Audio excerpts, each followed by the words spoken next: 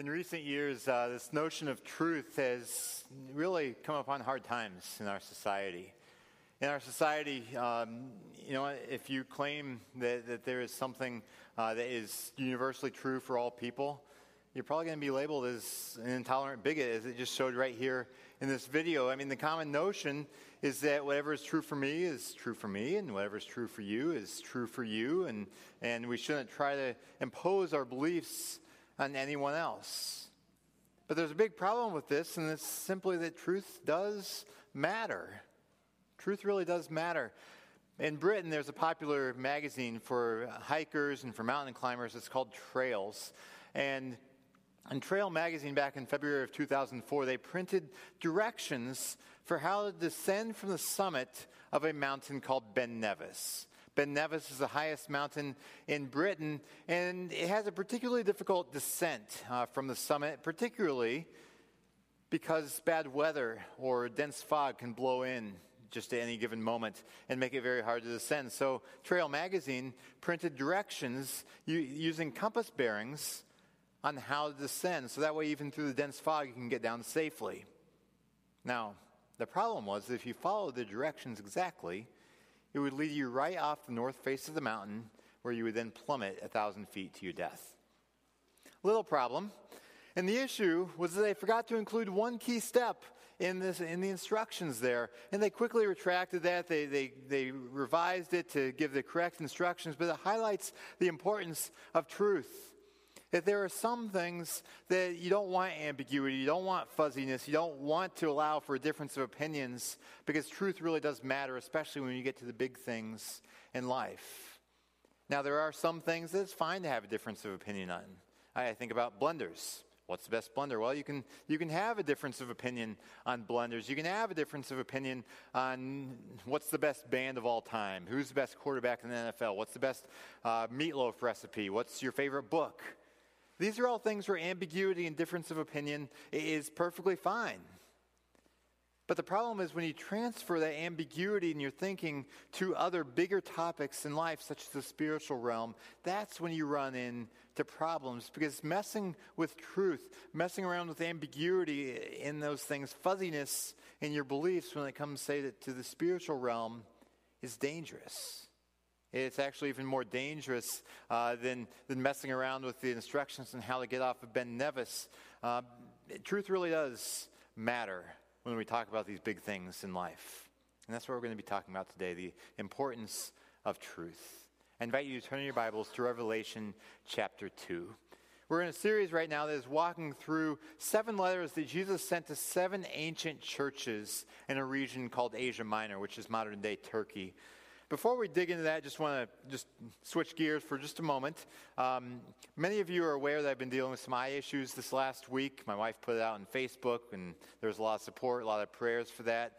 Yesterday's Forever Families event, vast majority of my time there, I was in conversations about what's going on with my eye, or how is my eye doing. So just here's the update, so I can just give it like this rather than a bunch of individual conversations. My eye is doing better. I have an eye condition. It's called corneal erosion. I've had it for about 4 years or so. If you get squeamish about things, you can turn off your ears for a few seconds here. So I'll describe what it is.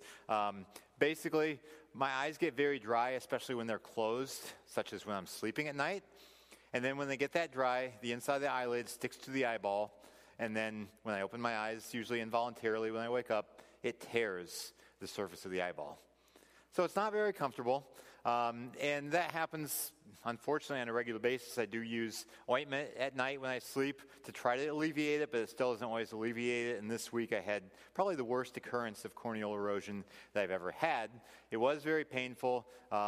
If you see me squinting or if you see my eye, kind of strange color and stuff, that's the story of what's going on. It's much better today than it was over the last few days. It's not contagious. You won't get it by shaking my hand or by looking at me, so you don't have to worry about that. But that's the story, so I do appreciate the care and the prayers. But again, if you're wondering what's going on with his eye or how come he's squinting up there, that's the story. But I want to turn our attention now back to Revelation chapter 2. So let's go to God in prayer, and then we'll dig into this passage. Our Father, we thank you that you are a faithful God, that you are a God of truth, that you are not ambiguous, that you are not hiding from us, but that you have given us Scripture to clearly reveal who you are, that you sent your Son, Jesus Christ, to manifest your character and your identity so that we could learn about you. And I pray that as we open to Revelation chapter 2 today, that you will be our teacher, that your Holy Spirit will illumine your word to our hearts and to our minds, and that we will learn your truth in fresh ways and then apply it to our lives, that we will not merely be hearers of the word, but doers of the word who really are applying what you're calling us to do in our lives. And so we lift up this time praying that it really will be fruitful in applying your truth. We lift up this time to you in Jesus' name. Amen. So I invite you to follow along in your Bibles as I read Revelation chapter 2, picking up in verse 12. This is to a letter that Jesus wrote to the church in a city called Pergamum. He writes, "To the angel of the church in Pergamum write, these are the words of him who has the sharp double-edged sword. I know where you live, where Satan has his throne. Yet you remain true to my name. You did not renounce your faith in me, not even in the days of Antipas, my faithful witness, who was put to death in your city where Satan lives. Nevertheless, I have a few things against you. There are some among you who hold to the teaching of Balaam, who taught Balak to entice the Israelites to sin so that they ate food sacrificed to idols and committed sexual immorality. Likewise, you also hold to those who you also have those who hold to the teaching of the Nicolaitans. Repent, therefore, otherwise I will come soon to you and will fight against them with the sword of my mouth. Whoever has ears, let them hear what the Spirit says to the churches. To the one who is victorious, I will give some of the hidden manna. I will also give that person a white stone with a new name written on it, known only to the one who receives it." Now, the main message that Jesus is communicating here is that there is some spiritual or theological compromise taking place in this church of Pergamum. Now, theological is a word that we don't use that much in today's society, but it is simply talking about what a person's beliefs in God are. And the issue is that in this church of Pergamum, the beliefs in God have been compromised from what is biblical and what is true. Now, Jesus doesn't start out that way. He starts out talking about this reality that they're living in the midst of ungodly influences. He says in verse 13, "I know where you live, where Satan has his throne." Now, Satan is a real spiritual being who is scheming constantly on how to take down God's people. In Ephesians chapter 6, the Apostle Paul says that our battle is not against flesh and blood, but it's against the rulers, the authorities, the powers of this dark world, and the spiritual forces of evil in the heavenly realms. So we are in the midst of a spiritual battle. And these Christians in Pergamum are deep in enemy territory. Jesus says, you live where Satan has his throne. It's saying Satan is very, very active there in deceiving people, to turn people away from God's truth, which is a big deal because, again, truth matters. Now, one of the things we know about Pergamum in terms of the ungodly influences there is that it was a center of pagan worship. There was a lot of worship of other so-called gods and goddesses. In addition, there was the imperial cult, which we talked about last week, where people were really compelled, almost required at times, to worship the emperor of the Roman Empire. So these things were going on in Pergamum, making it a hard place for Christians to live. But Jesus, he's not calling them to leave Pergamum. Remember, he says that we should be in the world, but not of the world. That we should not live in a Christian bubble, but on the other hand, neither should we be conformed to the ways of the world around us. So he says, I know where you live, where Satan has his throne. Yet, and he says all this to commend them, to say, you know what, you all are doing a good job in some things. He says, yet you remain true to my name. You did not renounce your faith in me, not even in the days of Antipas, my faithful witness, who was put to death in your city where Satan lives. So he says, you know what? You all have faced oppression. Your lives have been in danger, but you have remained faithful to me in name, that you are still calling yourselves Christian. You're not backing down. You're not pulling away. You're still identifying yourselves publicly as Christians, even when Antipas, which we don't know that much about him, But he lived in Pergamum. He was a Christian, and he was put to death for his faith in Christ. And even in the face of that type of danger, the Christians there were still not renouncing their faith in Jesus. They were still publicly identifying themselves with Jesus, even in the face of danger. Now, here's a question for you, all a little trivia. What do you think is the fastest growing religious demographic in America today? Fastest growing religious demographic, what do you think? The nuns? Were you in first service today? You remember it from a few months ago? Oh, you're well educated. Yes, the nuns. These Catholic women who take vows of obedience, chastity, and not that nun? Yeah, that's N-U-N.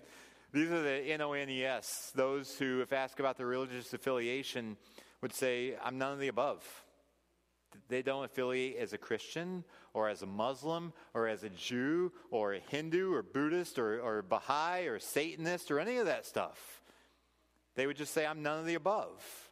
This is the fastest growing religious demographic in America today, with nearly a quarter of Americans claiming no affiliation religiously. Now we have to recognize that a significant portion of these nuns previously had an association with Christianity. They grew up in church. They probably in the past would have called themselves a Christian. But over the course of time, they have decided, you know what, I'm not a Christian any longer. I am just nothing. I just kind of do my own thing spiritually, if I believe in any spiritual realm at all. Now, this is a fast-growing demographic here in America. But this did not characterize the Christians in Pergamum. They were not becoming nuns. They were not completely abandoning Christ. The issue is that they were compromising. Now, Jesus had commended them that they still publicly identified as Christians. Again, they were not a nun. They weren't completely pagan. They weren't identifying as pagans. They had compromised, though. Jesus said, verse 14, nevertheless, I have a few things against you. Now, if Jesus is talking with you and he's just been commending you for some stuff, you never want to hear him say, nevertheless, you know what, you've been doing a lot of good things. Nevertheless, let me share these things with you that aren't as good. You don't really want to hear that, but that's what the church in Pergamum heard.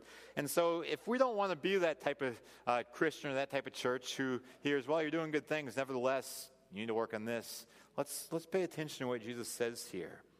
He has an issue with them because they have compromised on God's truth. They've compromised God's truth. Look with me to verses 14 and 15. He says, nevertheless, I have a few things against you. There's some among you who hold to the teaching of Balaam, who taught Balak to entice the Israelites to sin so that they ate food sacrificed to idols and committed sexual immorality. Likewise, you also have those who hold to the teaching of the Nicolaitans. And so here we have the names of these different groups that may be kind of foreign to us. So we may wonder, okay, what's going on here? It's obviously not good, but who are these different people? Well, you first of all have Balaam and Balak. We can read about them back in the book of Numbers. Balaam was a pagan prophet, and Balak was a pagan king. And the king hired the prophet to pronounce a curse upon the Israelites. Now, Balaam the prophet tried to do that, but God worked in such a way that the curse actually came out as a blessing upon the Israelites, which Balak, who hired him to curse the Israelites, didn't like at all. And so Balaam then came up with a plan that he gave to Balak to do of let's try to entice the Israelite men with these pagan women. You know, women can oftentimes be the downfall of men. That's what happened actually many, many times through Israel's history. And these pagan women came and began to seduce the Israelite men. I mean, they slept together, all kinds of immorality and stuff like that. But as these women grabbed a hold of the hearts of these Israelite men, the women also enticed these men from Israel to worship the pagan gods. And so there was this false teaching, this enticement, this seduction, where then the Israelites began to turn their back on the one true God. And Jesus is saying that same type of thing is taking place there in the church in Pergamum. And it's taking place through a group called the Nicolaitans. He said, likewise, you also, just like Balaam and Balak led astray ancient Israel, so the Nicolaitans are leading astray you Christians there in Pergamum, because there are some among you who hold to this teaching of the Nicolaitans. Now, we don't know a lot about the Nicolaitans. We really don't. One of the other places we do see it, though, is earlier in chapter 2 in the letter to the church in Ephesus, verse 6. Jesus says to them, "But you have this in your favor. You hate the practices of the Nicolaitans, which I also hate." So it's very clear that Jesus does not like the Nicolaitans. Now, there are some people in our culture who would say, I didn't know Jesus could hate anything. Because some people's view of Jesus is all warm and fuzzy and just so gracious and so loving and so tender, kind of like Mr. Rogers with a beard, that you can't have him saying anything bad about anyone. But here he says very plainly, Jesus is saying, I hate the practices of the Nicolaitans. Now, the Ephesians had some major problems in their church. But at least they did not succumb to this false teaching from the Nicolaitans. The Pergamum Christians, on the other hand, did succumb to it. I mean, they allowed this teaching to enter their midst. And we have to recognize there are several different ways that we can be unfaithful to God. Or in one way is just completely turning our back on him, becoming a nun, or following another religion, or just saying I don't want anything to do with him and openly rebelling against him. That's not what the Christians in Pergamum were doing. They were actually instead, the second way to be unfaithful to God is simply by compromising, where outwardly they are still identifying with Christ, but inwardly and through their actions, through the day-to-day lives, there is compromise that is entering in. And that's what's happened with the teaching of these Nicolaitans. Now, probably what happened there was these Nicolaitans came and they're teachers, they're people who believe things contrary to Scripture, but it probably looks enticing still. It's probably actually had some similarities to biblical teaching. And there are probably some people in the church who thought, no, that actually sounds pretty good. I think I agree with that. And so they began to listen to these teachings more and more. And unfortunately, no one put a stop to it. They tolerated that in their midst. Even church leaders, we don't know, maybe the church leaders were involved in this, or at the very least, if the church leaders were aware of it, which you would imagine, since it was clear that there were some in the midst who held to those teachings, the church leaders didn't do anything to stop it. They just tolerated it in their midst, and this false teaching spread throughout. Other passages talk about this false teaching spreading like gangrene through a church community. And Jesus is calling them out, saying, you know what? You all need to stop this. And you need to repent. And we realize that it doesn't take that long if you begin to compromise for a practice of compromise to become a pattern of compromise, to become a lifestyle of compromise. So that's why we have to be careful to hold faithfully to God's truth. Now, back then, these compromises came in the form of sexual immorality, which is actually still pretty relevant today. It also came in the form of idolatry. I imagine that perhaps one way this could have taken place is at the pagan temples, there were big feasts, these very, I imagine pretty tasty meals. But you could go there as part of your worship of a pagan deity, and perhaps the Nicolaitans were convincing the Christians that, you know what, it's fine for you to go there, be a part of that meal, be immersed in the community. You know what, yeah, even if it's pagan worship, God will give you grace. He'll forgive you. That's why Paul in the book of Romans talked about, shall we sin so that grace may abound? No, that's wrong. But these Christians here were committing various, compromises that were pulling them away from God. And we can have similar types of false teachings that can infiltrate our church as well. Whether it's here at Friedens or this church in general here in America. I think, for instance, of what's known as the health and wealth gospel. This idea that if you faithfully follow Jesus, he will make you prosper, that you will be healthier, that you'll make more money, that you'll be more popular. This can be enticing. There are a lot of books out there about this. There are churches and pastors who teach this. But it doesn't mean it's true. But this can make people very focused on materialism and pull them away from God. It's a false teaching that can infiltrate a church. I think as well about our culture's values of sexuality and purity or lack thereof, about how those too are infiltrating churches. The values of our culture more and more are becoming the values of certain types of churches where rather than following biblical values, those get reinterpreted in light of what our culture wants to do now. It's false teaching that can infiltrate the church, that can change the practices of the church. There's this movement that was more prominent probably a decade ago, but it's called the emerging church. It's a group of pastors and church leaders and authors who are saying, you know what? We are so divided as Christians because of religious beliefs and doctrine. What we really need to do is just get back to loving God and loving other people and get rid of doctrine. Doctrine, we don't need that anymore. Just love God, love others. And I like this idea of love God, love others. But the problem was that they're watering things down so much that then, you know what, it doesn't really matter what you believe as long as you love God and love others.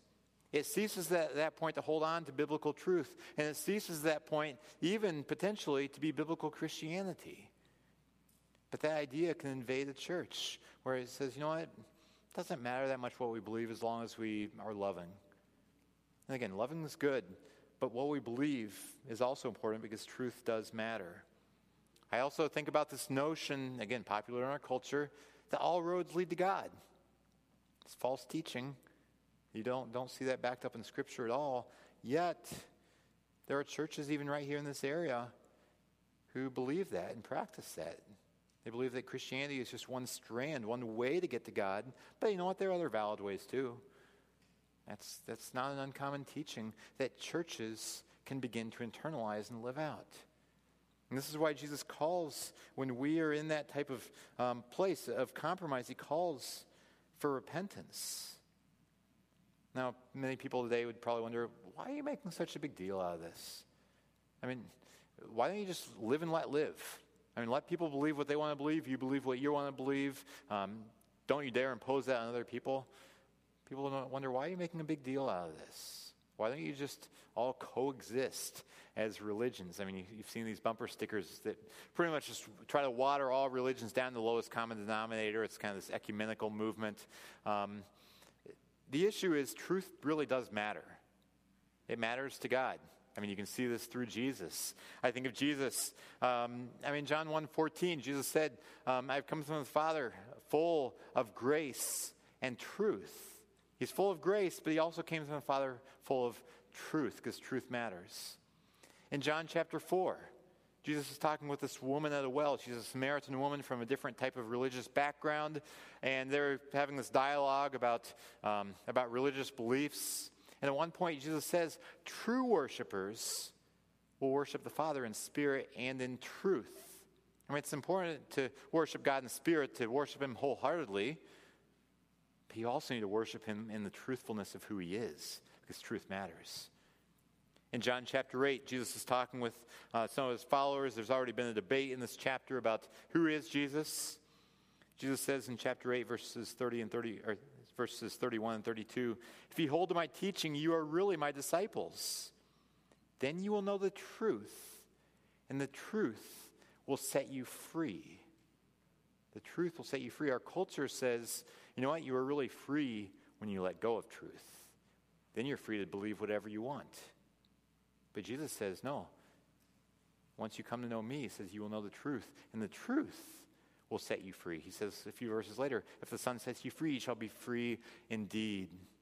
Truth really does matter to Jesus. A little bit later, John 14:6 that we sang about earlier, Jesus said, I am the way, the truth, and the life. John 17, verse 17, Jesus is praying for his disciples. He knows he's going to be crucified and resurrected and ascend to heaven soon. So he prays for his disciples, saying, sanctify them in the truth. And he says to his Father, your word is truth. Truth is a big deal to Jesus. 26 different times in the Gospel of John, Jesus says, I tell you the truth. Truth to Jesus really does matter. And if we try to live our spiritual life in this kind of fuzzy view of truth, it's just as dangerous is trying to walk around up there on that mountain in Britain without knowing exactly where we're going. Truth really does matter.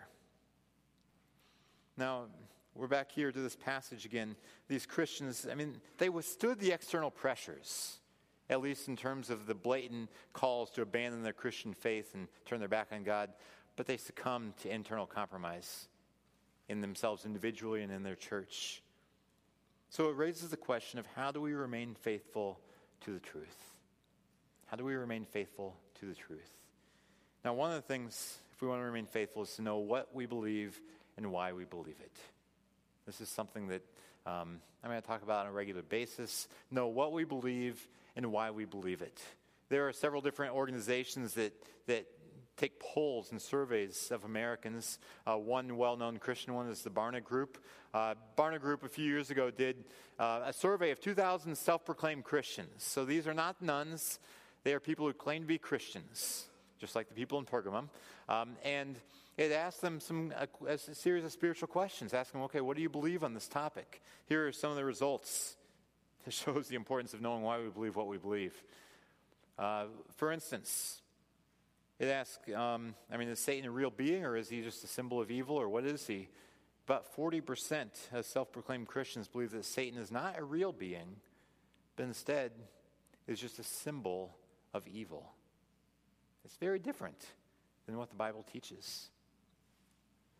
Or 20% of Christians believe that Jesus sinned while he was here on earth. And the Bible is very clear that Jesus, he was tempted, but he was without sin. And this makes a huge deal even for salvation, because Jesus' death on the cross was not all sufficient. It did not matter that much if Jesus sinned. The only way that Jesus can be the all-sufficient sacrifice and payment for our sins on the cross is if he didn't have any sin of his own to pay for. Yet 20% of self-proclaimed Christians believe that he sinned while he was here on earth. 41% of these self-proclaimed Christians believe that the Bible, the Quran, and the Book of Mormon are all different expressions of the same spiritual truth. It's basically the idea of all roads lead to God. Now, these are not necessarily all evangelical Christians, but still, these are people who claim to be Christian. And 41% say, well, Christianity is just one branch. You have these other branches as well that all lead to God. It's important that we know what we believe and why we believe it. Right now on Sunday mornings, I'm leading a class called Engaging Cults and World Religions. And one of the things that is very clear in that class is the importance of knowing what you believe and why you believe it. Because something that has struck me as I've studied these topics, and even as I've engaged in conversations with Mormon missionaries, or right now, over the last few months, I've been talking with a particular Jehovah's Witness who came to my door several months ago and just keeps coming back every couple of weeks. We meet in my office every couple of weeks. And it strikes me how well many of these people from a cultish background, how well they know what they believe and why they believe it. Many times they can articulate and defend their beliefs much better than most Christians can. It's a shame, but this is one of the reasons why they are effective in going door to door. Because they prey on Christians who claim to be Christians, so they're attracted to this idea that these people can somewhat back up their beliefs by pointing to some scripture, even though they frequently take it out of context. But these Christians who can't really defend their beliefs, they're easy prey for cult members who come in and are able to articulate their beliefs and able to, in some manner, back them up in the Bible, even though their interpretation is wrong. But the Christians, they don't know any different. So the Christian says, oh yeah, that does make some sense. And so it's important that we know what we believe and why we believe it. A couple of practical things to do to increase our understanding of these things. One, dig into Scripture outside of Sunday mornings. Just read the Bible. That'll help get you well versed in what's in here.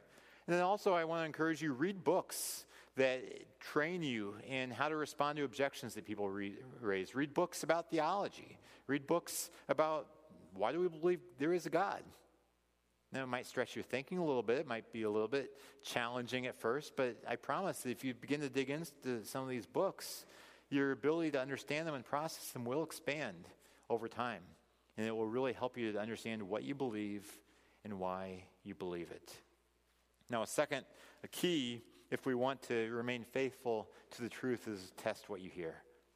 Because here in America, we are constantly bombarded by all kinds of input through media. I mean, it's amazing how many messages we get. And a lot of these do have spiritual implications. I mean, you turn on the TV. You get various interviews with all kinds of things. I mean, Oprah is probably one of the most influential spiritual people here in America today. I would not say that her input is necessarily that great. It's not necessarily that true. But that's why we have to test what we hear. I mean, you can pretty much predict that every Christmas and every Easter, at least one of the major magazines like Newsweek or Time will have a cover story exposing some new thing that's been discovered about Christianity. Whether it's some new book that was written about Christianity from a couple thousand years ago, whether it's some bone box that exposes something new, some new interpretation on something. History Channel will show all kinds of shows about all kinds of things. It's important to ask, okay, is this true? I really like what the Christians in a Greek city called Berea did. I've quoted this before, but I think it's worth hearing again. The Bereans, they had the Apostle Paul there teaching them. It says that they received Paul's message with great eagerness, but they also examined the scriptures daily to see if what Paul said was true. And I think about how this might have worked, where Paul probably would have been teaching for several hours at a time at least, which they had much longer attention spans than we do. And then the Christians may have gotten together afterwards, like in Bible studies, or, their churches are relatively small then, congregations are. So they would have gotten together and they would have asked, okay, we heard what Paul said. Let's look at Scripture. Does that line up with what is in the Bible? And probably some people gathered there would say, who cares? It's Paul. He knows what he's talking about. Why are we questioning him? But they're actually commended there in Acts chapter 17 for taking what Paul said and comparing it with Scripture to see if it's true. Because it's important to test what we hear, because this is our litmus test. This is the filter through which we need to run everything that comes our way to ask, is it true? Because truth matters. And the third way that we can that can help us remain faithful to the truth is to sync our beliefs and our lifestyle. I mean, you think about this idea of syncing. You sync your phone to your computer. I mean, now it's frequently wireless, but at least in the past, you just hook it up with a cord. I mean, now you have the iCloud, you have OneDrive, you have Google Drive, all that different stuff. I mean, when you have these types of things, you want the information to be synced together. It's the same thing in our lives. So we want our beliefs to sync together with our lifestyles. And the reality is that our beliefs and our lifestyles will be synced. It's just a question of which beliefs do our lifestyles sync to. Because we can have our statements that we make about our spiritual beliefs, but sometimes there's distance between those claimed spiritual beliefs and what we're actually doing in our lives. Then those things aren't synced. Because what happens is there's a deeper level of beliefs that maybe we haven't even examined. And this is why the teaching that we're ingesting and believing is so important. Because, I mean, if we're living in a way that's contrary to Scripture, but we claim to have biblical beliefs, there's something else inside of us that's driving that lifestyle. So we need to hold firmly to Scripture, hold to those truths, and then make sure that our lifestyle is synced up with what we say we believe biblically. Because again, truth matters. Now back here to this passage, Jesus tells them, verse 16, repent, therefore, otherwise I will come to you and will fight against them with the sword of my mouth. This idea of the sword of his mouth, he refers to it at the beginning of the letter 2. He says, I'm the one who has a sharp double-edged sword. This idea of his word of truth. Hebrews 4:12 talks about the word of God as living and active, sharper than any double-edged sword. And so God's word can be a source of instruction and assistance in helping us discern and live out the truth. But in this case, Jesus is saying it can also be a source of indictment. Of if you're not living according to God's truth, God's word will show us to be false, to be following some way other than the truth. But he says, whoever has ears to hear, let him hear what the Spirit says to the churches. To the one who is victorious, I will give some of the hidden manna. I will also give that person a white stone with a new name written on it, known only to the one who receives it. This is talking about people who overcome the compromise, who return to faithfulness in God. Now, these images here, they're not the easiest to interpret. Scholars go back and forth on what they all mean. Basically, I think each one of them is talking about intimacy with Christ that is yours when you follow him in spirit and in truth rather than putting up with compromise. I mean, the hidden manna, I think, is talking about Jesus being the bread of life who will nourish us. This white stone talks about the purity and the righteousness that can be ours through Christ. This new name that's written on it, if you look later on in Revelation, I believe it's talking about this new name of Christ, the victorious Christ, that we will know as we see Jesus face to face when we are victorious. And so truth really does matter. Now, a few weeks ago, as I was preparing a message, I came across a quote from Margaret Thatcher. We began this message with a British reference to hiking and stuff. We're going to end the message with a quote from a Brit as well, a stateswoman over there, Margaret Thatcher. She said, "If you set out to be liked, you will be prepared to compromise in anything at any time and would achieve nothing." She says, if you set out to be liked, if you want to be popular, if you want to be approved of by the people around you, and if that's your highest goal, you will be prepared to compromise. Because compromise is what you do if you want to be popular, if you want to be liked. So what we need to do is ask ourselves, what is our highest goal here? Is our goal to honor Christ, to follow what's true, or to be popular with those around us? Because there are times where those are going to be at odds.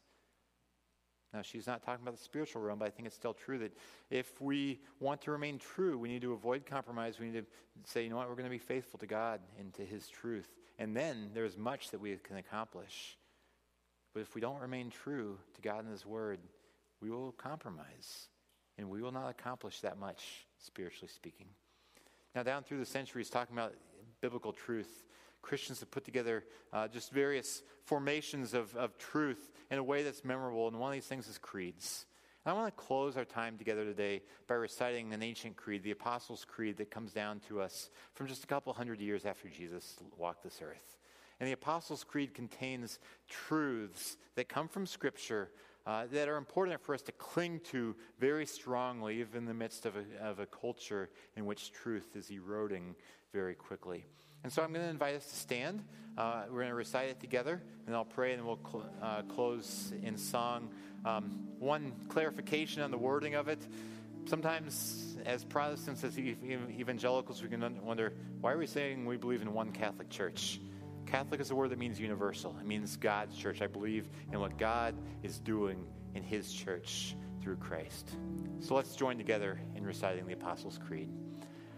I believe in God, the Father Almighty, creator of heaven and earth.